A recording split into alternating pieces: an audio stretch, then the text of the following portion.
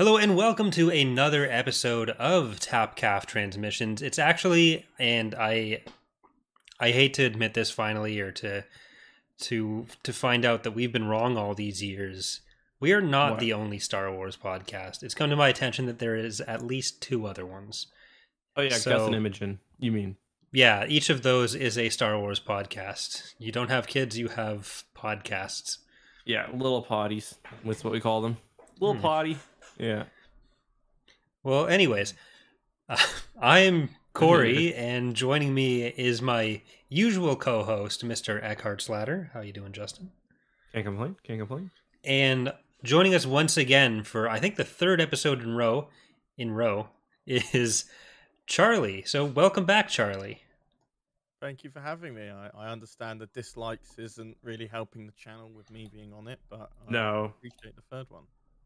Yeah, we actually got kicked off Spotify because Yeah, we were being accused of hosting an incel podcast. Yeah, this is the last time he's actually going to be on, so don't worry about that. Yeah. You make one statement about Tinder, and then everyone calls you an incel. But yeah, so we are here to talk about two things mainly tonight. We have, of course, the usual Mandalorian recap and breakdown. But last night there was a lot of Star Wars news that we're gonna give. Exarchine? Exarchine is joining us. But yeah, so we are talking about the second to last episode of season 2 of The Mandalorian, as well as all the shows and the new movie that was announced last night in the Disney investor presentation. Which I think that's a magical phrase for a way to announce. I remember when I was a kid and the first time my dad told me about the Disney shareholder teleconference, and well, it wasn't a teleconference this time, but just the Disney shareholder conference, the investor conference. It used to light my little heart up with joy, and I'm glad that the magic still is alive as an adult now. Yeah, just like pick a different term if you're gonna have it exposed to the public, pick a different term. Right? But, It was basically a news dump. Like, just call it news dump. Call it Star Wars news dump. yeah, just say Disney takes a big dump. Yeah. So, Charlie, did you watch all of the announcements, or are you just aware of them from? I know you're aware of them all from like other postings, but did you watch the actual presentation?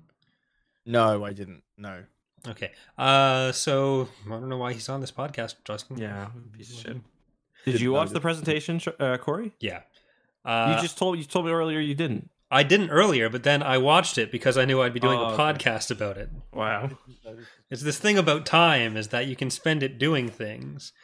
But yeah, so I don't know if the version that I was able to find and watch was actually different from what was shown, because there were a few points where they were talking about like showing part of it, but I imagine that was just for the in-person or investor people, and then they had pointless trivia over like the Obi-Wan sneak peek and whatever else they were doing for that. Mm-hmm. No, But- that's what most of us got online as well. Yeah, so we did get a Bad Batch trailer. We got was that the only? We got some footage of Cassian or Andor rather. Mhm. But I guess we should start by just kind of going over the, I believe, 9 shows that were announced plus Mandalorian season 3. And then one new movie, unless you want to count the talking about Taika's movie, which we at least got confirmation was still going, because there's been a lot of Star Wars projects that have been ambiguously in progress for a while.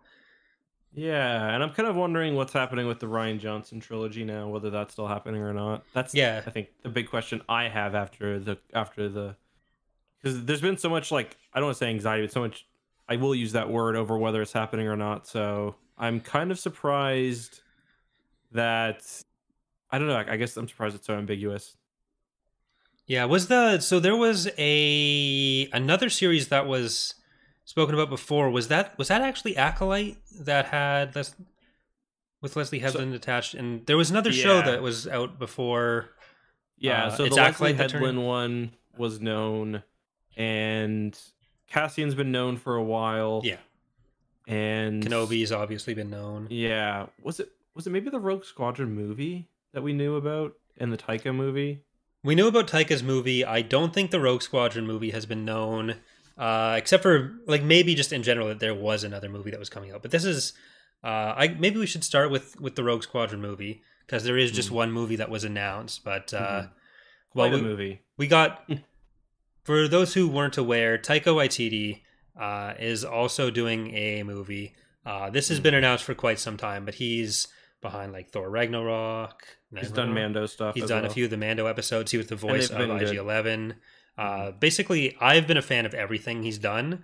Yeah. So we also got a Rogue Squadron film that's being helmed by Patty Jenkins, who did the Wonder Woman movie. And the thing we know about this is that it's set, I believe, it's going to be, Kathleen Kennedy said, ushering in a new period of Star Wars. So the implication there being potentially that it's taking place after Rise of Skywalker. Yeah, that's the bit of controversy there, and that's the conversation I've been having with people on Twitter, because it is a T-65 X-Wing. First of all, I just want to say people were right, but for the wrong reasons. A T-75 or a T-75, the engines look pretty similar from the back. The real difference is where the lasers are connected to the wingtips. But anyway, the fact that she used a T-65 in her little video she made, and that there's a T-65 in the logo, I don't think is determinative of anything. For one, they could be using new X-Wings. Sorry. I just love the idea, the little video that she made. Like it's Kathleen Kennedy in the editor's booth. Like, they're gonna love my presentation. She's just like, that's the wrong X-Wing. Jesus Christ.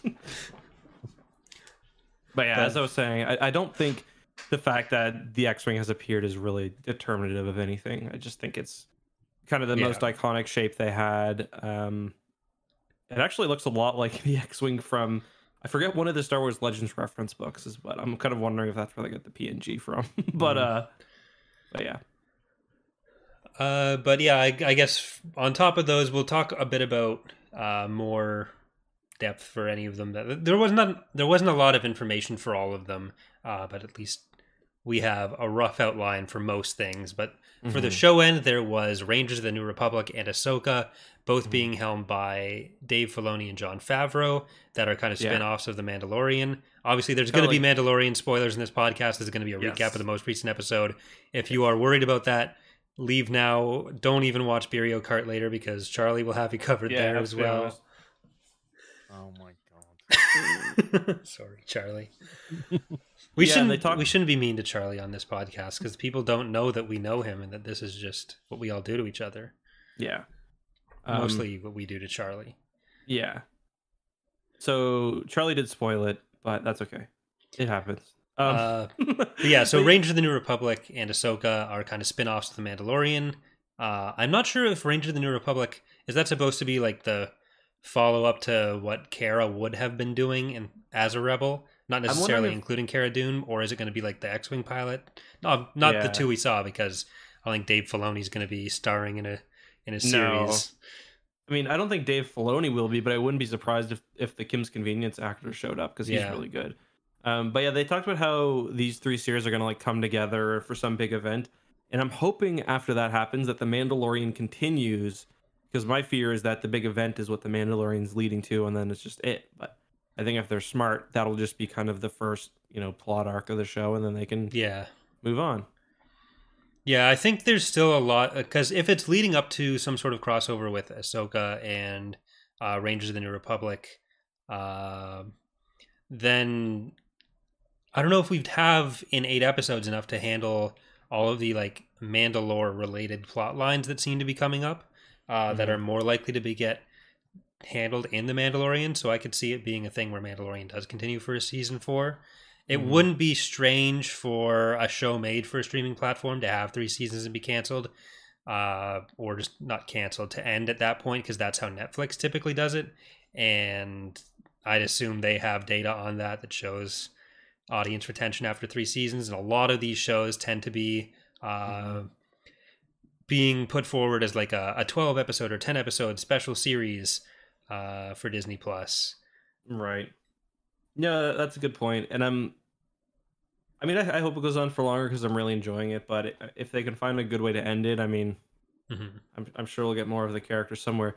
I'm kind of curious though, where the Rebels, because we've been hearing for a long time that there's going to be an animated Rebels sequel, not just a Rebels sequel, an animated Rebels sequel. Mm-hmm. Even if that wasn't the thing, I don't see how a show called Ahsoka fills that gap, because Ahsoka's in Rebels, but she's not really the focus of Rebels, and I don't think you wrap up a show that has all of those characters in one titled Ahsoka, if that makes sense. Like, it's just it seems weird to me that Ahsoka would be that sort of continuation of the story. Obviously, it's going to be part of what's going on, but I don't know.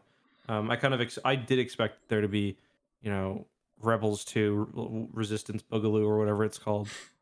I think it'd be unfair to the series to have it be such a strong tie-in with Rebels when it could do so well as a standalone. Well, yeah. Sorry, Charlie, I forget from last time. I think I asked you then, but you haven't seen all of Rebels, right? I haven't seen all of Rebels nor all of Clone Wars, no. But I have a relatively basic understanding. Mm-hmm. So, oh yeah, name every Rebel. I can't do that, but I can name every droid. Okay. No. Do you have any thoughts then on whether this would be, because this is obviously just the 2020 investor presentation. We have a whole 2021 investor presentation to look forward to, and this seems to just be the stuff that is both on the TV side, at least in production now, and likely to show up in the next year, to some extent. Sorry, Charlie, go ahead. I was going to say, just to clarify for that question, for the Ahsoka TV show, what characters I expect to be in there. Well, I'm assuming that there would be like a connection with some of the Rebel characters we've seen in with like Bo-Katan. Yep. In what was the episode called? I forget the name. The Heiress. The Heiress. Yeah, you got that. I think I wouldn't be surprised if there might be some form of a crossover with the Mandalorian, actually, just to create that MCU style universe that they're clearly gunning for. They did basically announce when it came in that it would be in the time period of the Mandalorian and kind of crossover with it.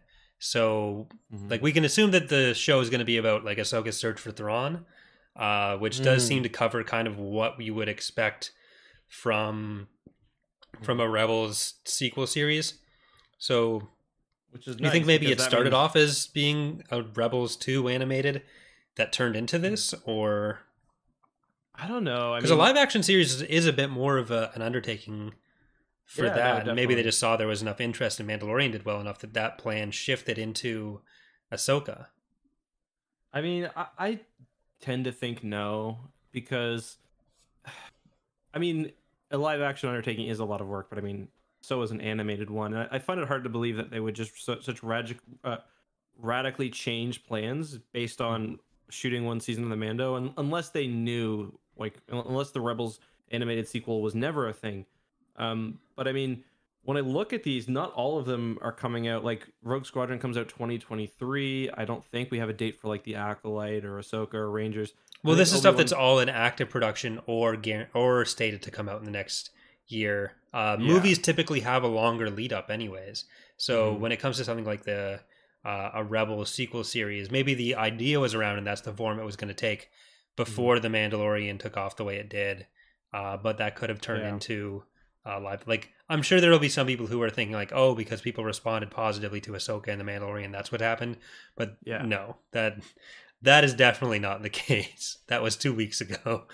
But yeah, I mean, like, Obi-Wan hasn't even started filming yet. Like, a lot of this is weird because of COVID as well. I believe it was supposed to have started filming pretty recently, but now they've moved it to January. But yeah, I mean, all in all, each of these shows seems interesting. I think Rangers of the New Republic, for me personally, Ahsoka's good. I think Ahsoka's pretty much guaranteed to be great.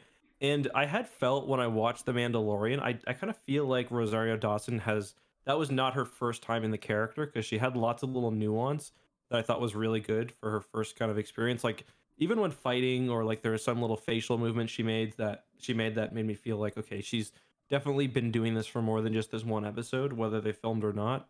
Which I think was also kind of obvious. I'm I'm worried though, because with what Corey mentioned about how this show might be her searching for Thrawn, I was totally expecting this to be in The Mandalorian. Like, I was expecting her to find Thrawn in The Mandalorian season 3. So now this puts it back up in the air of like, are we even ever going to see? Is that just a minor preview of what's going to be in the Ahsoka series, or is it actually going to be in season 3 of The Mandalorian? I feel like there's so much other stuff that's going to be going on with The Mandalorian that, like, I was never thinking that was going to be part of The Mandalorian. I was kind of hoping that wouldn't be part of The Mandalorian, because I feel like that would detract from, like, maybe Gideon's stories connected to Thrawn's, and it seems like that's kind of likely the direction it's going. But I feel like trying to put Ahsoka's hunt for Thrawn within The Mandalorian either shoehorns too much of that plot into what The Mandalorian is doing, or doesn't give that plot, which could be very interesting on its own right, enough space to breathe, because it would have to be like 2 little part episodes in The Mandalorian. And I think that wouldn't do Thrawn justice in the way that I think a lot of people would want. And I think having something that is focusing on him as kind of the primary antagonist works a bit better. Yeah, you're right there. Yeah, I'm actually a little relieved that this has happened, because for one, it doesn't mean that Thrawn will never be in The Mandalorian. But like, I wouldn't be surprised if he appears maybe just as, for a second or whatever else, or just as a kind of a greater force. But it does mean Thrawn doesn't need to be handled in The Mandalorian, which I think is good, because it's not really the appropriate show for him. So I think it's good that they've kind of set all of these shows up to kind of, because that way you got the Mandalorian story, which is kind of hinting at all these interesting things. But now, and this is kind of what we talked about before the season, what we predicted as well, that it would probably introduce some things and not fully kind of deliver on them in a way, or it would be tie-in for other shows. I didn't expect it to be so many live action shows, which is kind of exciting. But yeah. Well, just to kind of finish the topic of like a potential Rebel sequel, what characters do we kind of have, assuming it would have been a standalone thing that are unaddressed? Like Ahsoka and Thrawn, you could classify as Rebels characters that are going to be handled within this. Then you have Ezra, whose fate is unknown. Sabine, who could easily fit very well into The Mandalorian. Because we got like Kallus and Zeb as well. Like, we don't really know. We know they kind of go off, and like, I feel like they're probably lovers, but but I mean, I guess and then Ezra's fate, which is probably tied to whatever happens with Thrawn. I mean, honestly, Ahsoka is the big one, because she's the kind of most popular character of that era, and we don't know whether she's alive or dead by the time of episode 9. So she's the big one, but I mean, we don't know what happened. We know kind of a bit more about Hera. We don't know very much about Sabine. We know nothing about Ezra and Thrawn. Well, that's what I'm thinking with Rangers of the New Republic. Could that end up being where Hera's story goes as the other kind of primary character? And then within the Rebels group, you kind of have some tie-ins to The Mandalorian, but you have half of them kind of showing up primarily in Ahsoka and the other half primarily going from Rangers of the New Republic. Because it's both are Favreau and Filoni, and Filoni tends to have like his dedicated arcs that he's focusing on. So having those 3 shows that are kind of tied together in that way, I think it would make sense that this is where we're going to get a lot of the next stage in the stories for those Rebels characters. Because like, you can't really have Rebels 2 in the New Republic. It'd have to be something different. They're not a rebel cell anymore. Hera's been in command of the New Republic forces for a while, or not all of them, but in a significant amount of them, or she's been high up within the New Republic for a while. Ezra's in a space whale. Sabine is doing Mandalorian things. Ahsoka's off, like, with her fate unknown kind of until this point. And I think it'd be very difficult to have a Rebels 2 and have them all be together and not feel like it's contrived just for the show to exist. Whereas what we have here are some potential for interconnected shows, still keeping them all within the areas that it would kind of make sense for their stories to progress to, but at least being shown.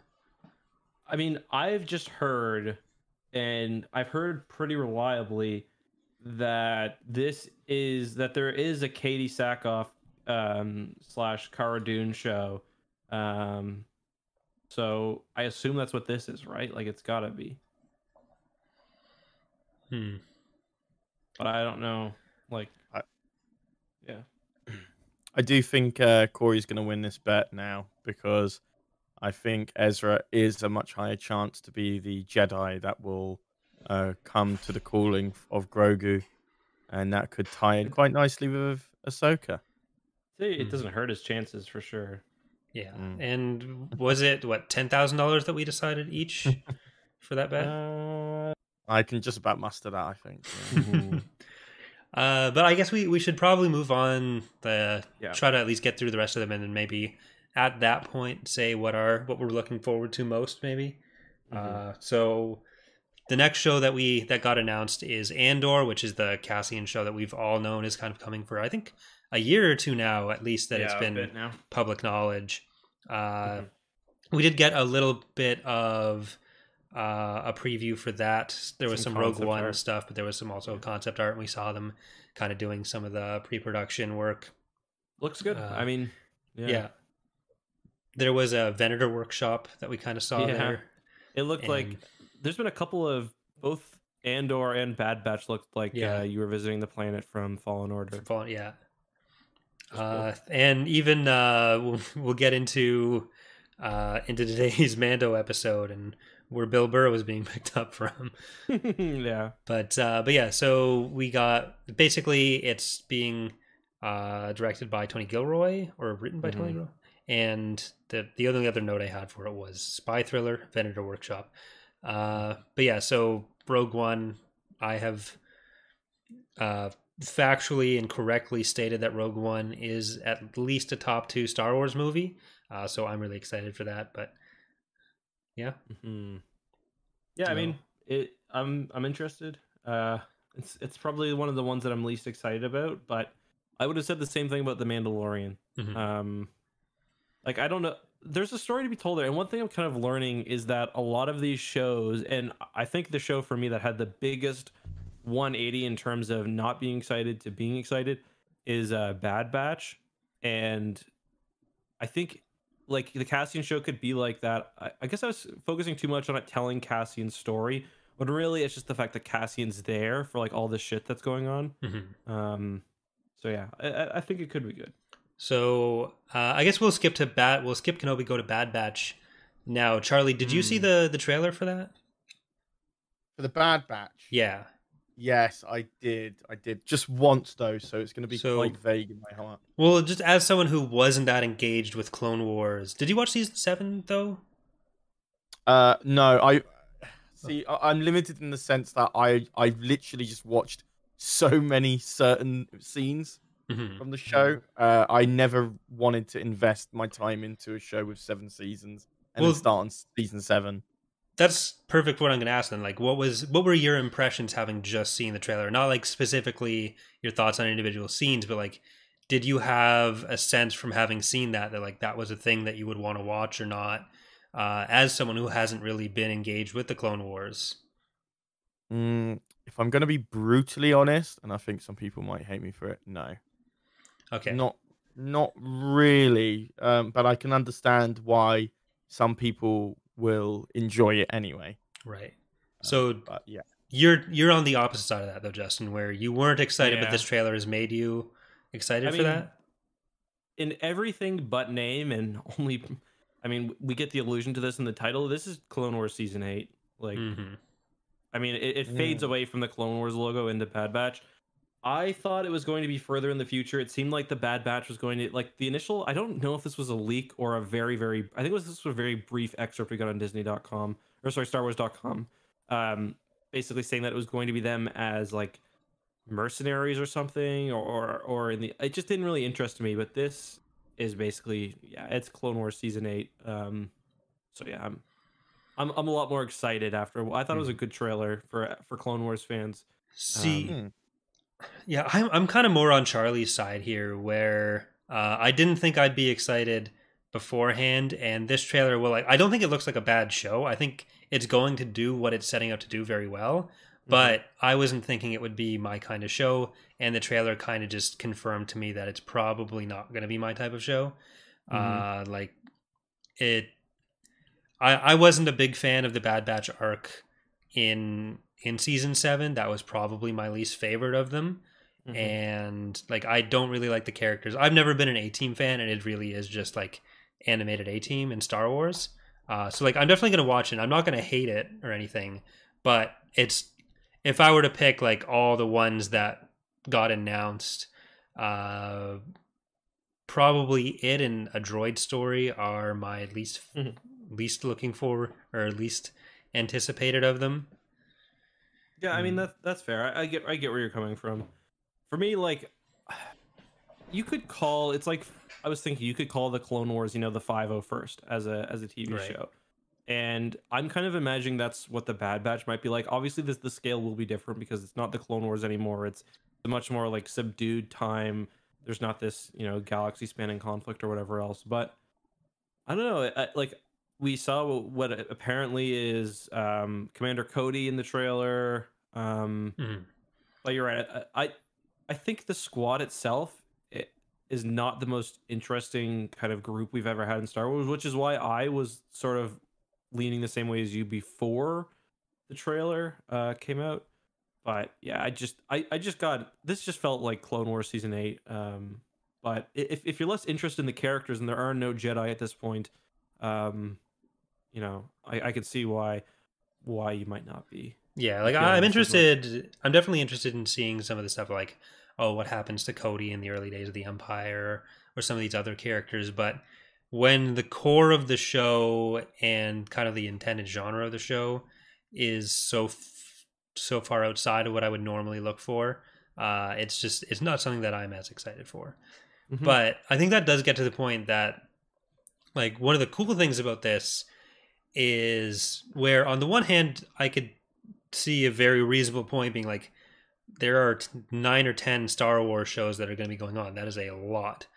And is that oversaturation? But I think if you look at all of them, they're all kind of doing something different, where maybe The Mandalorian, Ahsoka, and Rangers of the New Republic probably aren't going to be super different from each other.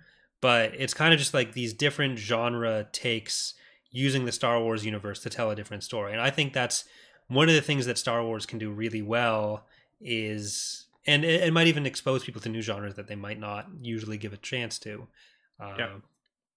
Yeah, and I mean, there's a different audience for the Bad Batch. Like the Bad Batch audience will be more kind of concentrated on hardcore Star Wars fans, just like the Clone Wars was, than something like Mando, or presumably something like Ahsoka.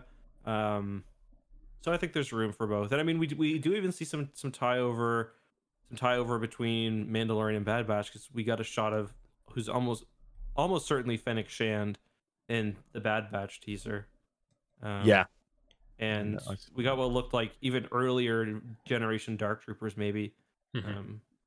I do want to clarify, though, despite me saying that it didn't initially catch on with me, I do think it's going to do its job very well, and it kind of like brings it back to the point I made in the previous episode, where it's the Clone Wars, or the prequel trilogy is associated a lot more to a generation younger than us, that they grew up with that original, with those 3 films, and then the Clone Wars TV show. So the Bad Batch is definitely going to resonate more with them, while for us, like the original trilogy is probably going to resonate with us more than the prequels. So I think, yeah, you're right. It is going to hit a certain niche that isn't necessarily us, I guess. I mean, it is for me because I'm a Clone Wars fan, but yeah, I think we are that generation, really. But maybe for the generation like right below us, where they're the age that they were the age when the Clone Wars 2008 came out, that we were when the prequels came out, because there's about a 10-year difference there, 8 to 10 years, which probably not a full generation, but maybe a bit younger. But I think the big thing is just the genre rather than for me at least, is the genre rather than the part of it is also OT. Yeah, I mean, I wasn't a fan of the Clone Wars really until I started my YouTube channel, because I just kind of wrote it off as like a kid's show, which I think a lot of people did. And then I got to watching it. I'd watched like a few seasons before, and I was kind of into it. And then I started watching it more, and I was like, okay.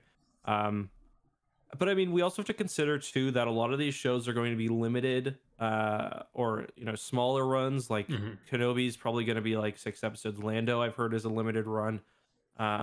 So I can see the Bad Batch being one of those shows that's not a limited run, where it's something like a Rebels or a Clone Wars, where it goes on from like 4 to 6 episodes or 4 to 6 seasons. So I do think it is good for them to have kind of a mix. It could also be one of those shows where instead of putting out 6 or 8 episodes a season, they're putting out like 20 or 18 or whatever. Well, it is worth noting, I think, that like of these 10 shows that they're going to have active, 4 of them are set essentially in the time between episode 3 and episode 4 in a very similar period, where I think that's the case, or at least 3, where it's Kenobi, Bad Batch, and Andor, with Andor being a bit later. But Lando is the 4th one that I was less sure of exactly what's going on with that, but I think it is. Like I saw your tweet, which I thought was a really cool idea of, well, I assume you know what I'm talking about. Yeah, I mean, my idea for the show, and this, I don't think this is my original idea. This is like been suggested by many people, but I only follow you on Twitter, so yeah, I mean, I was the only one who like, I didn't steal this from someone, but I'm sure that I got this idea through osmosis or something. But the interesting idea to me is have Billy D. Williams basically telling stories from his youth, which are then acted out by young Lando, and I don't know, I think that would be really fun. And the good thing about that is it'd be kind of like the old Lando Calrissian trilogy, where the stories themselves can be a little more over the top. They don't need to be strictly canon, which, if Lando's telling a story, then there's kind of the assumption that, okay, there's some exaggeration there as well. Let me tell you about the mind harp of Shar. Yeah, exactly. Flame winds of Ocean, whatever else. But I think Lando maybe, yeah. So they call the Lando Calrissian show an event series, which indicates that it's probably only going to be a few episodes. Yeah. So it could be four adventures or something. Yeah. So, sorry, Charlie? No. Carry on. I was just going to move on to Kenobi there. So if you have anything you wanted to add in with the Lando discussion, if there's anything you're looking forward to there. Nope. Have you seen Solo? Have you seen... I haven't seen Solo. That's the only one I've not seen of all of the more recent post-Disney films. I've just got the StarWars.com page has been updated a little bit. What interesting about, so like I mentioned just a second ago, a lot of these shows are called limited or whatever else. So some of them, the Bad Batch is specifically called an animated series, which to me indicates length. The Acolyte is a series, or no, the Acolyte isn't mentioned. We'll talk about that in a bit. Andor is a show, I think. Lando is a event series, so again indicating that it's short. Rangers of the Republic is a live action series, indicating that it's probably going to be, a couple of seasons. But Ahsoka is a limited series, so probably just one season of like 5 or 6 episodes. So to me, that's indicating that that's not the Rebels sequel. Right. Maybe the Rebels sequel comes after that, but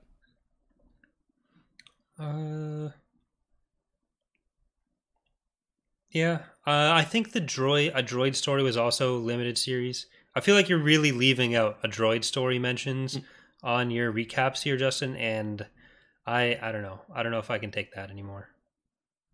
Yeah, I mean, I think that I'm really actually going to like that one, because I like Star Wars droids. And yeah, I'm all for like different animation. So is it droid story animated? I thought it was live action. It's like it's live. No, it's like, I'm pretty sure it's gonna be like stop motion or something.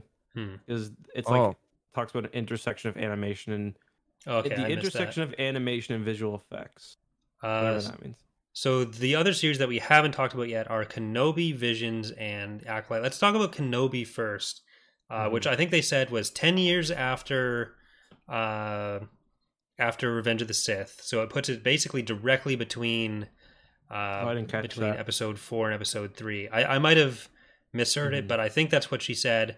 They confirmed Hayden Christensen is going to be in as Darth Vader, which I think has been suspected and like roughly confirmed for a while, but this is like the first time I think we've gotten an official confirmation of it. It's starting to finally go into actual production in March. This has been delayed multiple times, COVID being the prime factor there, I think. And it is being directed by Deborah Chow, who I believe did a few of the Mandalorian episodes in season 1. I forget which ones. Episode 3 and episode 7. Episode 3 is like the one where he's fighting back to get Baby Yoda, and then episode 7, where we get introduced to Moff Gideon in the flesh. Right. So 2 really good ones.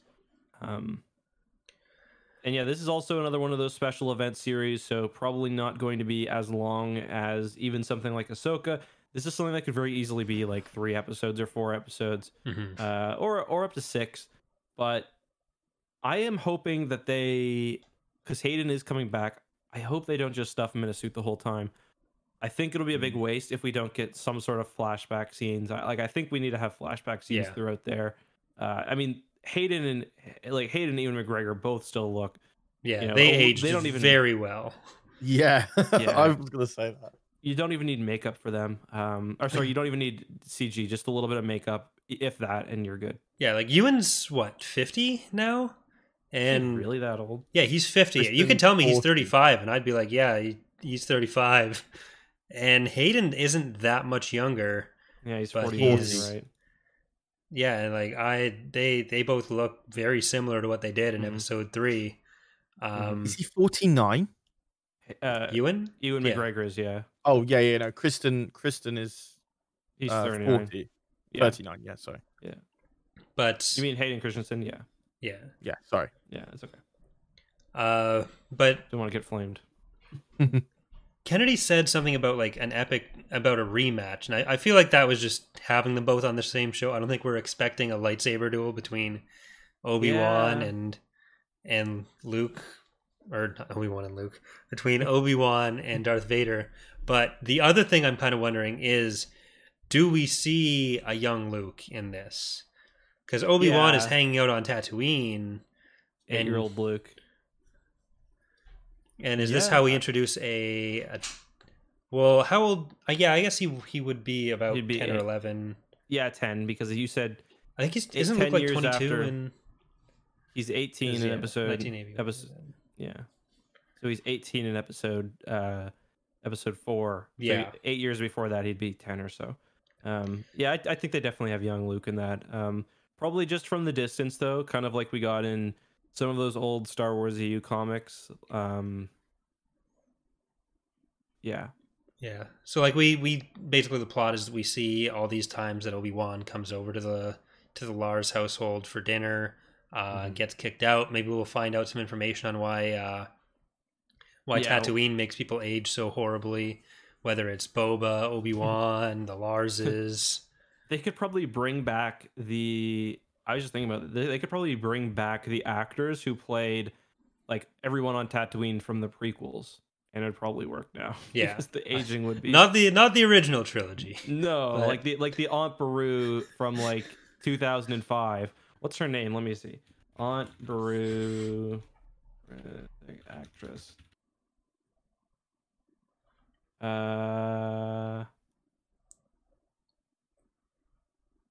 Yeah, like she's 37, so she looks. I'm looking at a picture of her. She actually kind of grew up. Her name is Bonnie Piesse, Piesse.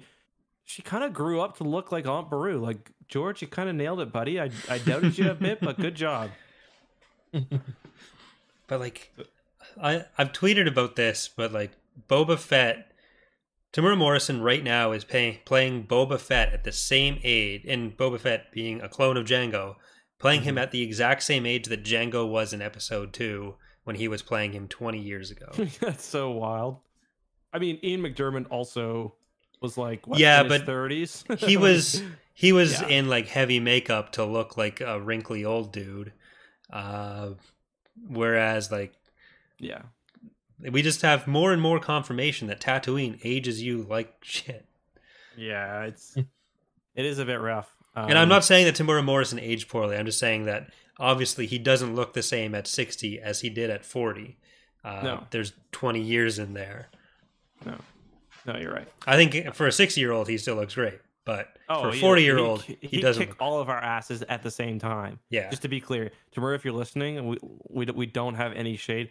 I've been defending you for the fat Boba thing in person. Everyone I meet, they're like, "Oh, you see Boba Fett's looking a little chunky." I was like, he was putting armor over a robe. Yeah, like he's got a robe on. That's not what a dad bod is. Like, he's in good shape. Anyway, yeah. We should probably go a bit faster through the last ones, where we have Star Wars Visions. There's not really much to talk about there. It's going to be 10 anime studios doing 10 episodes, various vignettes. I'm really excited for that. So excited for that one. Authentic Japanese animation too, they said. So like not my favorite anime, King of the Hill, but it's like Rick and Morty actually did that. They tried to make something like that, and it was the best episode they've ever made. In my I didn't understand it. My IQ was too low. But yeah, that's gonna be cool. Maybe maybe we'll get like another classic Clone Wars episode. I know what's his name is not Japanese, but at least I don't think he is. No. Then there's A Droid Story, which we've made a few references to, where it's a new hero doing a story with R2-D2 and C-3PO. And the final show is Acolyte, which is a mystery thriller by Leslie Headland. And this is going to be closing the High Republic era. So this is actually about 200 years before the rest of it. 300 years? I forget. But I mean, the end of the High Republic era. Yeah, that could be. I'm guessing we see Plagueis in this one. That's my big theory. Apparently, I just wikied it. Apparently, the High Republic era ends around 100 BBY. So we could have a Darth Plagueis here. Because Acolyte obviously screams Sith, right? So yeah. But I guess with all that said, is there a show that you guys are looking forward to most and least of all these? And let's not include Rogue Squadron in that as a movie, because I feel like that would be skewing things. But can I modify that question a little bit, because this was a question that I was going to ask. No, it is okay. No, so my favorite and least. Go for it. What will be your most enjoyable for you in the list? The least enjoyable for you, and the dark horse that might be the most successful out of all of them. Successful in that you'll enjoy it the most, or successful as in successful for everyone, not particularly just for you, because then that will just be, that's my favorite. So yeah, for example, I think the most successful, the one that I will enjoy the most is probably Ahsoka. The one that I will least enjoy is probably going to be Droid Story, or the Bad Batch. Bitch. And I think the dark horse is going to be Visions. I think that's also going to be something I super enjoy as well. Yeah, that's gonna be sick. I think like that's just show. I always advocate for more like non-connected stories. Like one-off stories in Star Wars are awesome. More of those would be good. For me personally, that's a question to chat too. Oh yeah, question for chat as well, and podcast listeners. For me personally, I think my least one that I'm looking for the least would probably be, I'm gonna exclude Droid Story because it's kind of different. Yeah. I don't know. Obi-Wan for me is, if they bring I think they're gonna bring Liam Neeson back. That'll probably. I think Andor for me. I don't know how much story there is to be told there, but I think it could still be great. Or Lando, but Lando's sort of a dark horse for me because the more I watch Solo, the more I enjoy it. So, and then the one I'm looking forward to the most, probably Mandalorian season 3, or so. What about you, Corey? So for me, the one I'm looking forward to the least, I think, like I said, the Bad Batch. Again, it's not my genre. The rest of these, I could see myself getting more into. Where again, I don't think the Bad Batch will be bad, but it's not something that's exciting me going into it. The one that I'm looking forward to the most is actually Acolyte. Yeah, that's a good call. Where the just mystery thriller there, that's something that I feel like I would enjoy, and I also think it's something that Dana will really enjoy. So when I mentioned Andor and Acolyte to her and kind of the genres of those, she was kind of on board with that. And so my girlfriend, I have made her watch every Star Wars movie except for, so far we haven't watched Rise of Skywalker. But she watches The Mandalorian. She's fine with it. I don't think it's her favorite thing in the world. I think she actually does enjoy it a lot more than some of the movies. But like, I could see both of us really enjoying Acolyte. And I feel like as far as the Dark Horse goes, for a show that I'm not sure or for something that could end up being my favorite of the batch, for me, would be Rangers of the New Republic, depending on what direction that goes. But I think for picking a Dark Horse, as in like what people might really get behind, I'm going to go with Acolyte again. Yeah, that's a really good call. The thing that I think people have really, or has really resonated with people with new Star Wars, has tended to be the stuff where there isn't a prior expectation of what, or like anything that's in any way tinged by nostalgia. Where I think The Mandalorian is the key, or is the best example of that, where there was nothing to really expect going in other than an idea of what a Mandalorian was. And so there wasn't any other characters that the people felt were or could be perceived as mishandled. That I feel like no matter what happened with the sequel trilogy, there would have been some element of that response. And when stuff gets introduced on its own, it's tended to be pretty good. And I think there were elements of like Rogue One that have had that response, and I think Acolyte is kind of that in a series again, like what we got with Mandalorian originally. So I think that this is something that people won't necessarily be looking forward to, but once it comes out, if it's as good individually as The Mandalorian has been, I think the premise is something that is still connected but detached enough that it will be pretty widely liked. Bang on, I think. I think you nailed it. For me, it's just you just don't know anything about it, but I think you're 100% right. Well, that's part of what makes me think that, because like Kenobi, maybe it'll be really good, but it could also clash with what people's expectations are, whereas something that has no expectations, and that's something you could say with all of these, with Ahsoka, with Kenobi, with Bad Batch, with Lando, and Acolyte has none of that going in, so it's this fresh slate that Mandalorian was, using Star Wars as just kind of like a set piece and building around some other stuff, you know. Yeah, you're right. It's a good point. I'm still gonna say though, none of them will come close to Rogue Squadron for me in terms of excitement. That's why I left it out of the running. All right, so let's move on and talk about Mando. Unless anybody's got any final thoughts. None from me. Okay. So, one quick question: Rogue Squadron or Taika's movie? Rogue Squadron. I don't know. That's a hard question. I don't like Guardians of the Galaxy, and I was getting Guardians of the Galaxy vibes, but we'll see. Whatever the look of the giant, like whatever, whether it's the Mortis monolith or something else, and the logo kind of got me excited.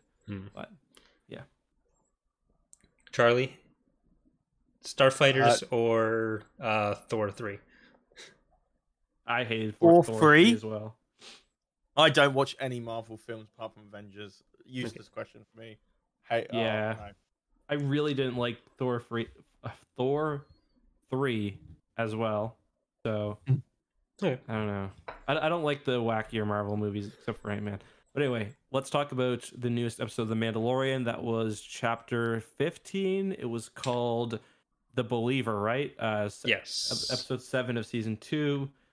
So basically the general idea is the Mandalorian is tracing Moff Gideon, or trying to trace Moff Gideon's flagship, his weird Architens type thing, and he's looking for what's his name in the show again? Shit, how do I not remember it right now? Bill Burr. Bill Burr, yeah. He's looking for Bill Burr, who was an ex-Imperial and who he believes can help them track down the location of... I don't know what they're doing, whether they're tracking down his home base or what it is, but yeah.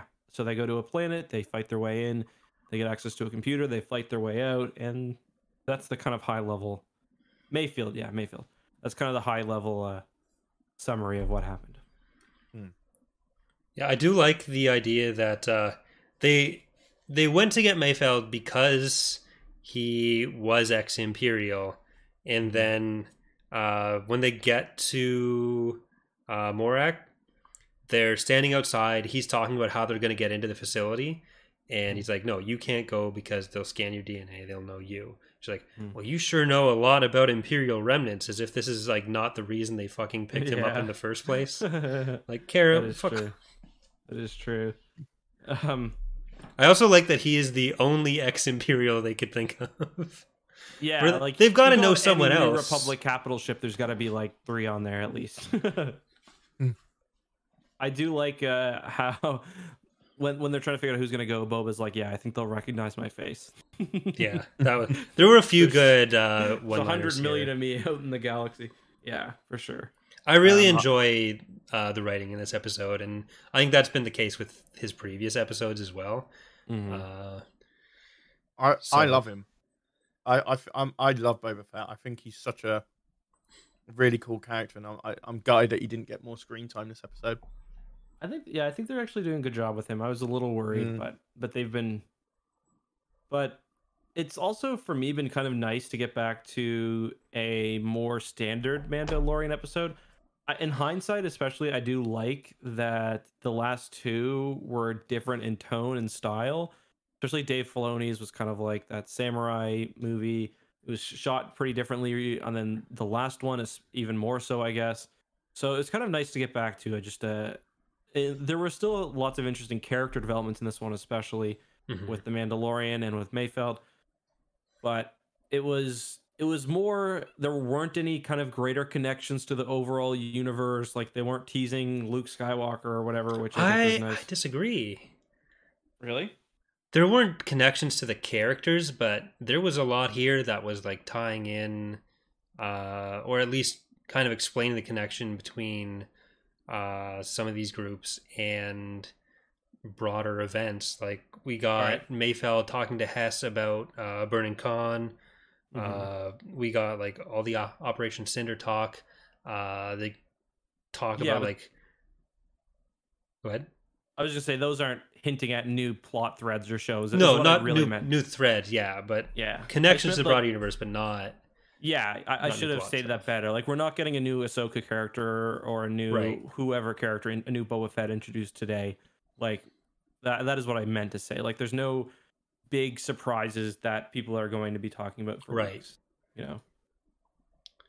Yeah, like this episode was one that I wasn't really looking forward to after last week because I didn't really think Mayfeld was so compelling a character they needed to bring him back. But I really liked how he was handled here, where you do get the conversation between him and Dan on the way in, where he's saying like, "Oh, to all these people, Mandalorians would have the same beliefs as someone on Alderaan, except the fact that they're both dead," which, like, ouch. But obviously, the whole both sides are bad thing is bullshit. But it's also like if you take that in context of what he does later, it's kind of like him trying to justify to himself what he did or what he had done. Yeah, and kind of showing the effect that this stuff has on everyday people, which isn't really something that a lot of Star Wars ends up caring about. And I was thinking when they were driving in on those juggernauts, the pirates that were attacking them, were those pirates or were those just people from the planet who were... Yeah, I'm not convinced they're pirates. And if you note, they're not trying to steal like they're trying to blow it up. Like I don't think they were pirates. I think they were trying to sabotage the Empire's operation. Like if you're a pirate, you're presumably stealing something. They were destroying the entire convoy. Yeah. I want to go back to the point that Corey made and stuff. First off, I want to put it out there. You guys might hate me for it. I thought this was one of the weakest episodes of the season. That's fine. I didn't enjoy it that much. Mayfield was the best character of this show, of that episode, and I think they took a very boring character and made him a bit more three dimensional. Mm-hmm. You said you dismissed the concept of him talking about how the New Republic and the Empire are the same. I think there's a lot of weight to what he said in that, and that's one topic that I took away quite from the episode. Mm-hmm. In the statement of, it doesn't matter if you're Empire or New Republic, these people see you as planet invaders. Mm-hmm. That have their way of life and it didn't need to be altered. And I thought that was it's a really good viewpoint of, like, you know, the whole muddying of who's good, who's bad sort of thing, which I really like. I wasn't dismissing it. Like, there's still a valid point there of like what happens to people, but I think you have to contrast that with what Valen Hess says later, and you do end up seeing that there is a difference, even if the end result is that people are still getting hurt.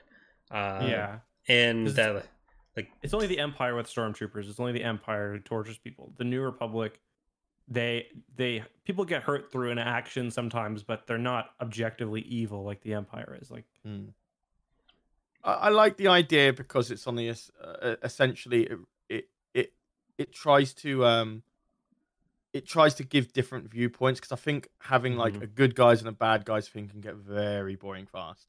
Well, you can have good guys and bad guys, and where the good guys sometimes do bad things, but you can still have an idea that, like, the core tenets of what makes up the Empire are still wrong, and the actions they're willing to take are still wrong. Is like, there's a difference between possibly the inaction of the New Republic and the fact that people did get hurt during the rebellion by rebel soldiers, and they did take actions that were like, if you look at Saw, like, this is something that's always existed in especially the new canon with Saw Gerrera's group versus Mon Mothma's especially, or even the idea of like what we're probably going to see in Cassian's show, where Cassian Andor was part of a rebel cell that was involved in a lot of actions that would be very damaging and very bad for a lot of people.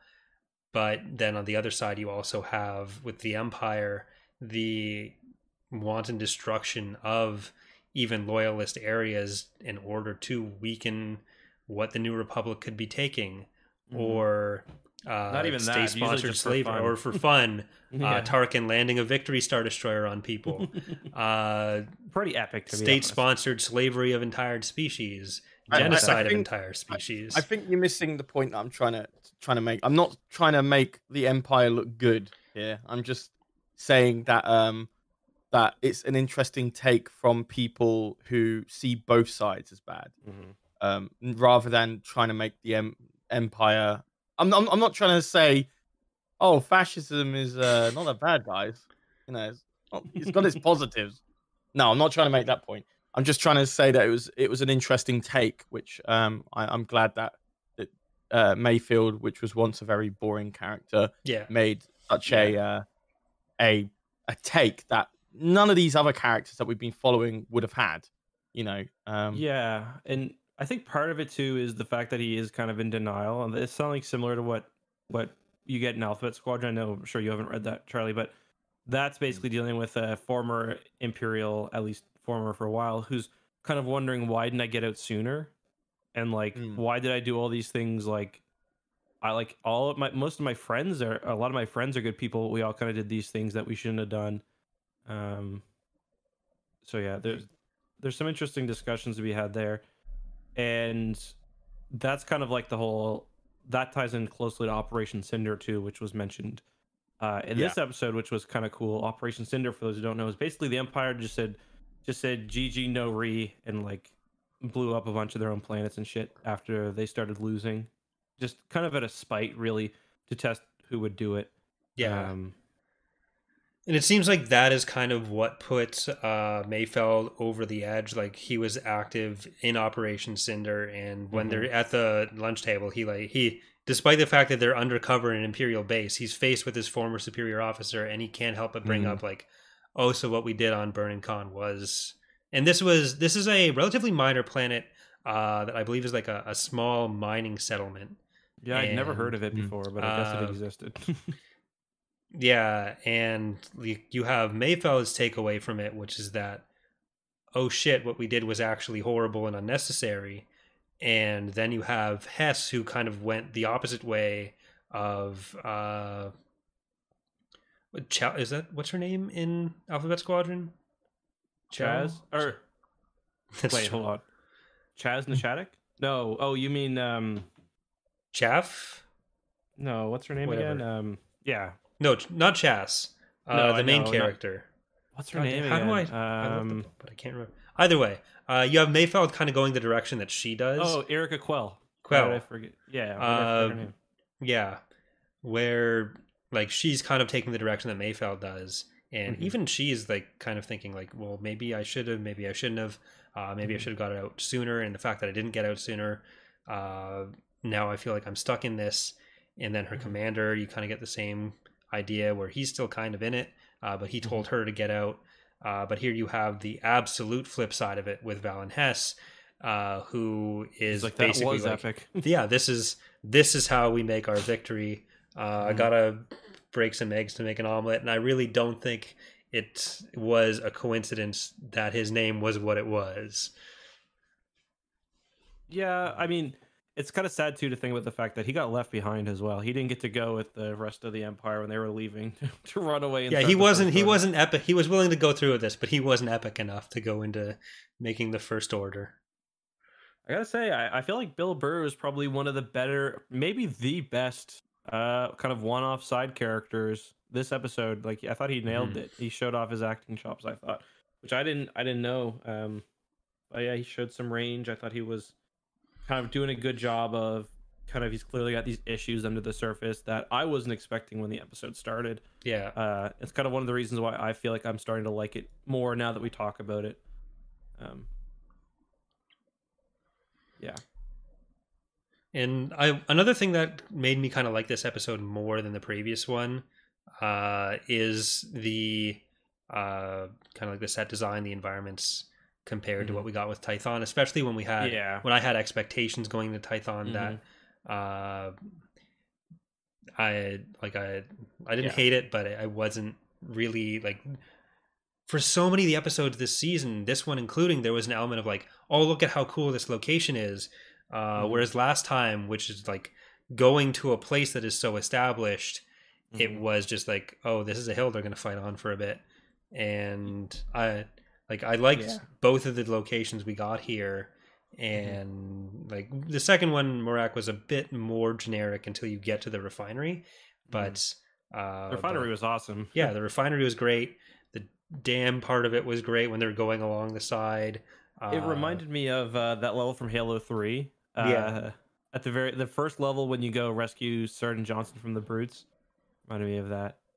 But yeah, I think that's kind of what I meant earlier when I was saying like tonally and like visually this was a lot more similar to a traditional Mandalorian episode versus especially the like kind of on the fly shooting of the last one. So that was nice. I think the reason this was one of my most least enjoyed episodes was because I think I'm a little bit spoilt from season 2 just because of how good it's been for me, in the sense that I've mentioned in the previous 2 episodes, every couple of episodes it's been next bump to what's the next big thing here.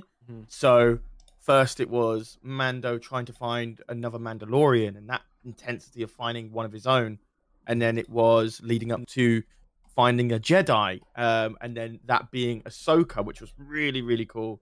And then finding and then hearing about Thrawn and the idea of what Thrawn could be, the Dark Troopers and the mysterious lab and what they're working on. All of these things were in separate episodes, not always in one, and that always kept me going to like the next big hit, you know, on what this series is going to bring. And this one didn't deliver it. I know there was a scene that you'll probably want to cover in a second about the helmet removal, it didn't hit. It didn't. It was like, like, yeah, it didn't really resonate with me much. But I think a lot more hardcore Star Wars fans are going to absolutely love this episode anyway.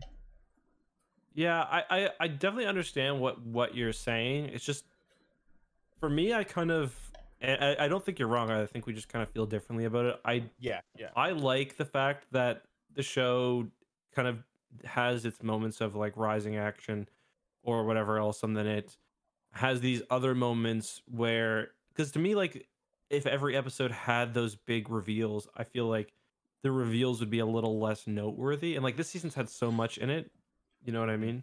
Like it's had, and we still probably have another big reveal for the finale. Like, but I get what you're saying too, because at the end I was like, okay, what are we getting here at the end? There's going to be something that, like the article headline for the next week, the Luke Skywalker featured or whatever else. But looking back, I'm kind of happy we didn't get it, but I can understand why some people felt that was disappointing after how this season has sort of been so far. Yeah, like that's one of the reasons that I've liked this episode as much as I did, because I was kind of worried about how much would like Boba kind of take over it, and I feel like he played a good role, but he wasn't like stealing the spotlight, and the most that he kind of did was towards the end with Slave One killing the two TIE fighters, which I was like kind of giggling at, because I was, as soon as he's like, as soon as the TIE fighters are coming, I was like, is he gonna do it? Is he gonna do it? Is he gonna do it? Oh, he did it. Yeah, that was probably my favorite moment, and you can call that fan service if you want, but like, no, that is setting up a thing we know it can do and then executing it properly. Exactly. Like that was probably my favorite moment of fan service that we've gotten. One of my favorite moments of fan service this season, just because like that scene is like just pure like Star Wars, because it's stupid. Like, why does the sound all stop? I don't know, especially when they're in space. Like, it's just so cool that like you can't help but smile. And like I still remember seeing that scene in the theaters for the first time. So yeah, like this is the scene where he destroys the two TIE fighters. Sorry, yeah, right? Yeah. I did go, holy shit, when I saw that. So do you know, like, no. Basically, the exact same thing happens in episode 2, where one of the first times we see Slave One, it's in Geonosis with Obi-Wan, and then he used the seismic charge, and then it was also a big thing in like Rogue Squadron where you could fly as Slave One and you could drop those charges. I think the A-Wings could do it in that as well, but and in your mod as well. In Empire War base game, yeah, it's a base game thing as well. Oh, was it really? Oh, yeah. So it's like it's a very established thing, and it was like as soon as Slave One is flying away from something, it's like, yeah, do it. Do it. The second they go behind the ship, it's like, that's, if I were to put money on one thing happening this episode, and I talked about this in a video I did during the week, because having Slave One is a really big change for the Mandalorian, because that ship is actually, that ship can fuck. Like, like the Razor Crest, and I understand you want to talk about this too, Corey. Take me to task on it. The Razor Crest, it couldn't fuck. It was impotent. It had 2 guns. They only pointed forward. Not great. Slave One can bang on those TIE fighters. Like, and it's got a lot more than just that. I can confirm this because I was talking to Justin about an episode on X2 where I'd be like, let's do an episode about what if the Razor Crest was in Squadrons, and he was like, absolutely not. Like, that would be very boring. Every ship is better than it in the game. See, I'm fine with saying Slave One is better than Razor Crest. There are 2 things that I think are unforgivable that you have said. One is that it's ugly, and I don't think it's ugly. I think it looks like a slightly shittier version of Serenity. Slightly. Serenity's ugly too. None of this. Get out of here with this shit. But do you? Okay, go ahead. The most, before you yell at me, you need to know the other element that you're wrong on, which is like the most unforgivable thing, is that you said even Slave fucking 2 looks better than it. Okay, the Razor Crest looks ridiculous. Like, those 2 Mickey Mouse ears on the thing, like, it's just not a sexy ship. It looks okay when it's landed. It looks okay. You don't have to want to bang a ship for it to be a good-looking ship. I'm talking about sexy from a starship perspective, not what I want to bang, Corey. Like, there are versions of the Razor Crest, like, art, where it's a bit more angular on the front, where it looks cool. But, like, it's just so round, and it just looks like a fucking tugboat. But like... compared to Slave 2? Okay, listen. I understand. I'm not going to argue for Slave 2 because a lot of people don't like that ship. I totally get it. But I always like asymmetrical ships in Star Wars. I think that ship doesn't always look cool if you just Google it, but if you I'm not talking about you because we've read Dark Empire. I think in Dark Empire that ship looks pretty cool. I think they could make changes to it as well. But yeah. It's like a close in of a doorstop. That's what Slave 2 looks like. I mean, Corey, you're being reductive. I could call like the Razor Crest looks like a hot dog with Mickey Mouse ears. Like, yeah, that's at least interesting. Oh Slave 2 looks like, I'm not being reductive. There are 3 parts to that ship. There's a little flat thing on the bottom. There's the standy uppy bit, and there's the little connecting thing. And that's it. And it's ugly, it's boring. Yes, it's asymmetrical, but it's stupid and asymmetrical. Okay, my main problem with the Razor Crest is that it's not far from being a really cool ship, but it's not there for me. Like, its fuselage, I guess, or its body is just so boring. It's just like I get that it's what's the ship it's supposed to look like again? The real life aircraft. What's it called again? Razor Crest Real World. The bird one? Yeah, what's it called again?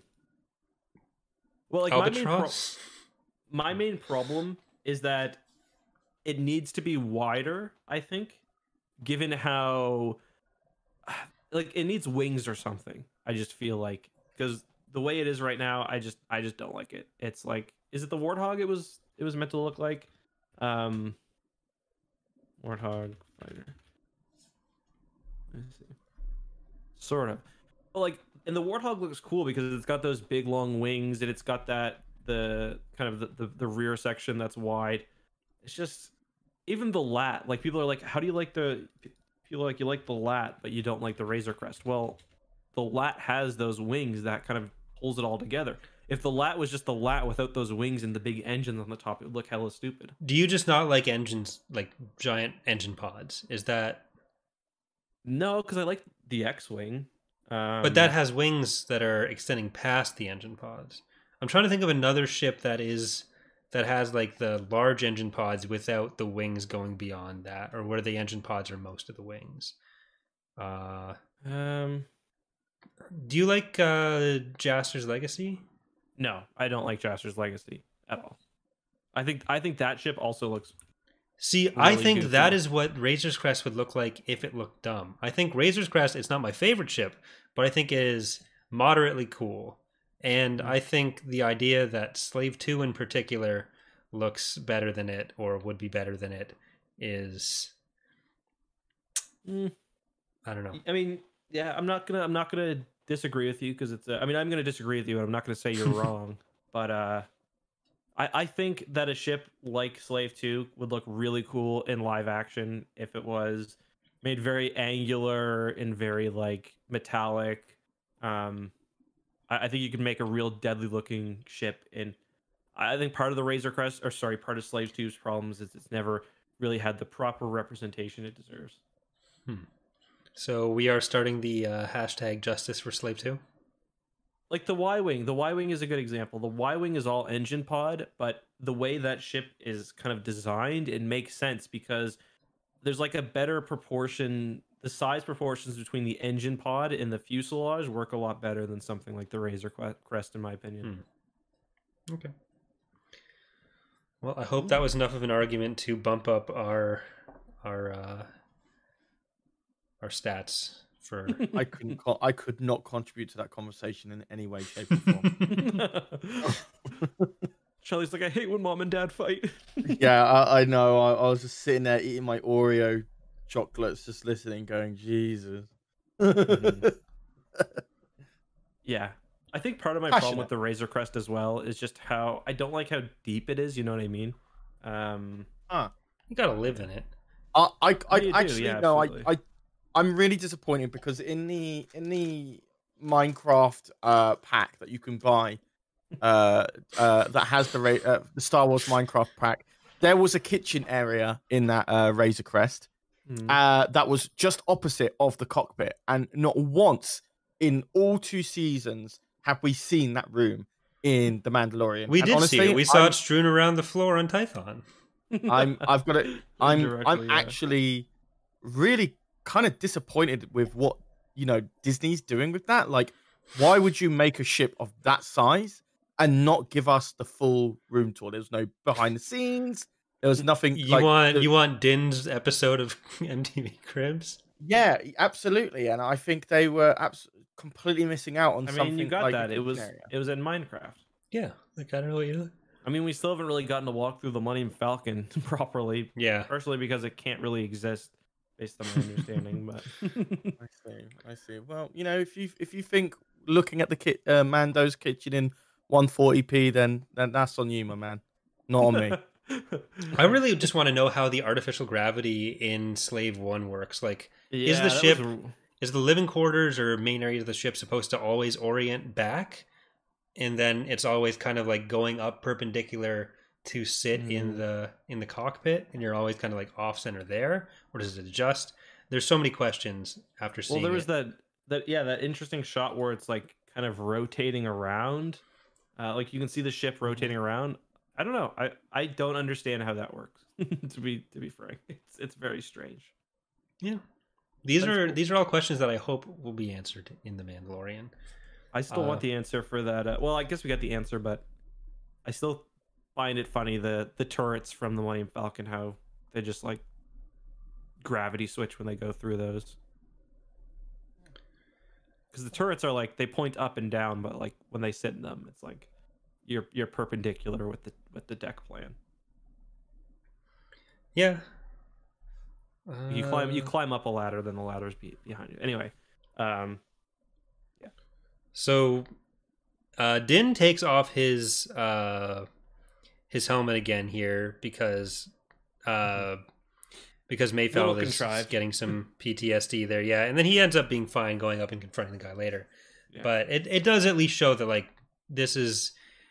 Whereas his identity before was entirely tied up in being Mandalorian, now he has found this thing that is taking more precedence over maintaining those things. And I a little contrived, but I didn't hate it. No, I didn't hate it either. And this is kind of what you were talking about a few episodes ago with he's kind of figuring out the limits of what does it mean to be Mandalorian? Does he really need to do this don't take off your helmet bullshit when like it's his son basically. Yeah. Against like, it's not worth following your bullshit. Like Din is the only good father in all of Star Wars, pretty much. Besides Bail Organa. No, honestly. No, you're right. On screen, besides Bail Organa, and Bail Organa isn't even a good father on screen. Besides for 2 minutes or 30 seconds in Revenge of the Sith, there are no good fathers. So, as a dad, it's actually nice to see like a very positive father-child relationship in the show. Yeah, like even Han and Leia in the books where it's like Jaina and Jason Jaina specifically confronts Leia about like, actually you were kind of terrible parents, and Leia's like, yes, well I just love my job more than you. Yeah, well one of you made it, didn't you? What are you complaining about? Hey, Jason was like in his 30s. That's true. Fair enough. Jango is not a bad dad. That's a good point. Jango is actually a good point. But Boba had to dig his head out of that helmet. Yeah, kind of nasty. Yeah. If my dad, when I was 10, got killed wearing a helmet, and maybe that helmet's important to me, but I would not. I don't see a world where I dig out his head from that helmet and think I'm going to wear this for the rest of my life. Yeah, well, Boba's built different. It's something. He had new armor. Well, he had cleaned up armor. Yeah, he cleaned up his armor. I thought it looked good. I had a few comments on my recap video of it saying like, "Oh, they did something weird to it," but like, yeah, the idea was just like between episodes, Boba gave her a fresh coat of paint there. I did think he looked kind of cartoony for part of it. We've never seen his armor look like that because like in the original trilogy it's all beat up, and I assume it's going to take on some scratches as we go along. Well, Django, when he had it, it did look a bit more metallic than it does here. It looks like Boba only had like standard latex paint that he just slathered on it. Like, okay, we got to stop at Coruscant. We got to stop at Corellia. Yeah, that's where the good Michaels is. But I guess talking about Din as a father, he gets the location of Gideon, and he's able to send him a message. And I wrote down the text of it. He's gonna read the thing from Taken. I'm almost certain. I don't know who you are.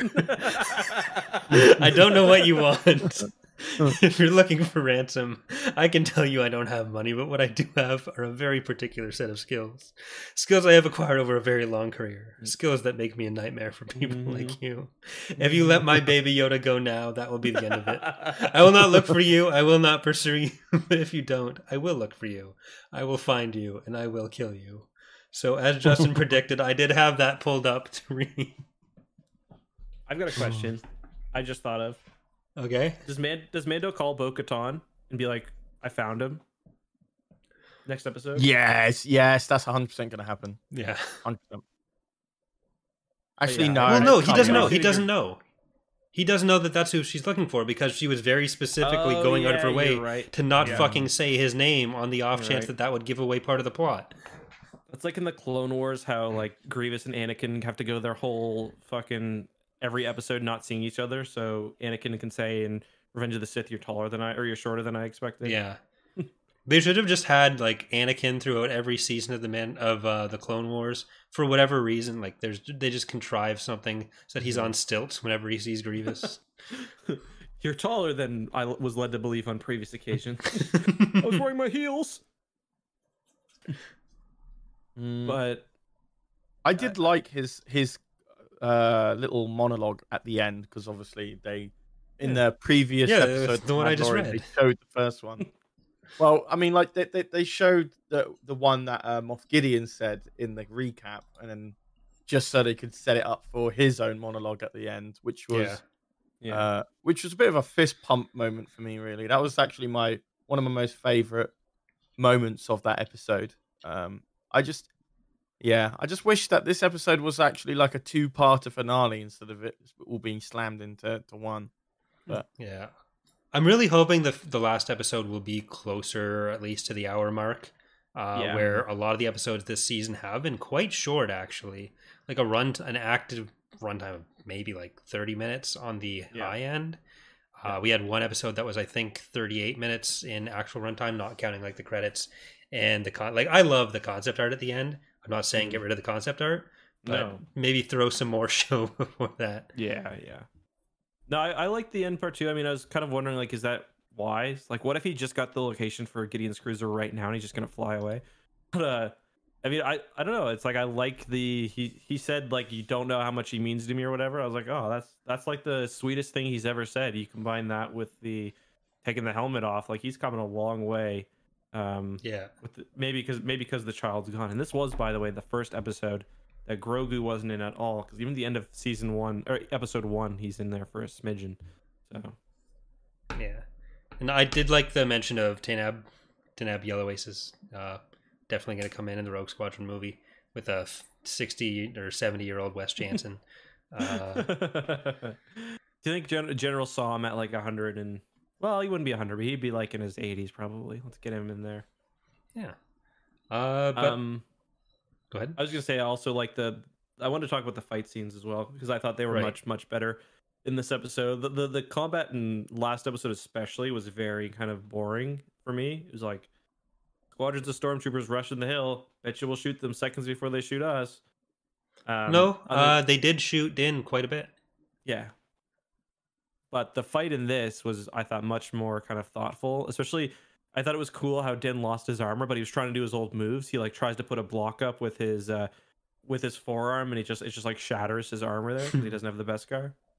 Yeah, and we did get that. This isn't combat, but like we did get that line that was kind of like played as a joke, but kind of serious. Of like, so is the idea that you can't take your helmet off or you can't show your face because those are two different things. But like actually, yeah, those are different things. Yeah. But yeah, I enjoyed the combat last time. I thought it was still fun, but yeah, fair enough. It was just there was so much of it, and that was kind of like all I could really think of for the episode. Whereas this, it was a bit more contained, so it did feel a little bit punchier. No, totally. And part of the problem in the last episode is apparently the script that Jon Favreau wrote was only 13 minutes long. So they're like, well, fuck, let's get some stormtroopers into your boys. Yeah. Dave, are you serious, mate? Lunks it down on the table. What the fuck? This is a piece of loose leaf. It just says, "Baby Yoda, go." Baby Yoda gone. The first page just says Baby Yoda gone, and the next 12 are just a flip book of him going away. Baby Yoda, scary robot, sad face. Baby Yoda, go bye bye, me laugh. Yeah, I guess, do you guys, Charlie in particular, do you have any thoughts on how they're going to wrap this up this season? Like, do you think he's getting Grogu back this season? Do you think it kind of ends the Gideon arc? What are your thoughts on what we're going to get next week? I don't think they're going to resolve this all in one episode. I think this is going to be a bit of a cliffhanger for season 3. And I think I would. My first assumption was before the announcements yesterday was that Moff Gideon was going to fail, and then Thrawn enters the fray as a bigger foe to overcome. Now, I'm not too sure. I still hope it would still be a bit of a cliffhanger, because I really don't know where they could. I mean, like, I guess they can go on with the Jedi path with Grogu, but maybe it won't be Thrawn. Maybe the Jedi from that has been called will appear as the finale instead of Thrawn. So I think that might be the cliffhanger. But otherwise, I don't know. I think it'd be wrapped up too quickly. I hate finales that wrap up so fast that you can't even keep up. You know. So that's my opinion. What about you guys? Yeah, I'm not sure. I think he'll probably get Grogu back, but I don't think the Gideon threat will be finished. But I can definitely see them not getting him back as well. But I don't know. I miss him already. I'm looking forward to the first time he sees the Mandalorian's face now as well after this episode. Yeah. So why else are we watching the Baby Yoda show? Let them hug, for fuck's sake. Like, come on. I need my emotional release here. Go and hug your own kids, you selfish bugger. I do. All the time. Oh. I think we'll get Grogu back, and I think Gideon will have gotten what he needs from Grogu. Because like once he has however much blood he needs, then it's like there's no real reason for him to chase down Baby Yoda if they do get him back. But we'll now have a reason for them to actively pursue Gideon, either in revenge or to stop him from being force sensitive evil dude. And I think that'll be kind of how we get Bo-Katan back into it for next season. But yeah. Or Mando just fucks off. And him and the Baby Yoda. I like the idea that the Mando's like touching on these big galactic events, and it's just like, nah. Good. Like, he's like, do you help us retake Mandalore? He's like, no. We've got to look at a house this afternoon. I'm glad. I really don't want Mandalorian to become too big for his goddamn boots. I want to keep it small scale. You know, that's where the fun is. Well, I think that's a good place to end it. We'll probably do, when we do the finale, we'll have to probably schedule away some extra time, Corey, and we'll cover all the emails we've gotten. Yeah, so we'll do the finale. We'll try to cover the emails next week. So Charlie, you've been a great guest for these last 3 episodes. You have acquitted yourself without fan fiction, and yeah, it's gonna be. It's a shame I won't be able to discuss the finale with you guys. But you will, but we just probably won't record all of it. Gotcha. Well, thank you for having me. It's definitely made watching Mandalorian a lot more fun. Oh, And, well, guys, let us know. Give us your feedback on Charlie. We've gotten a lot of negative stuff so far, so it's nice to get some positive ones.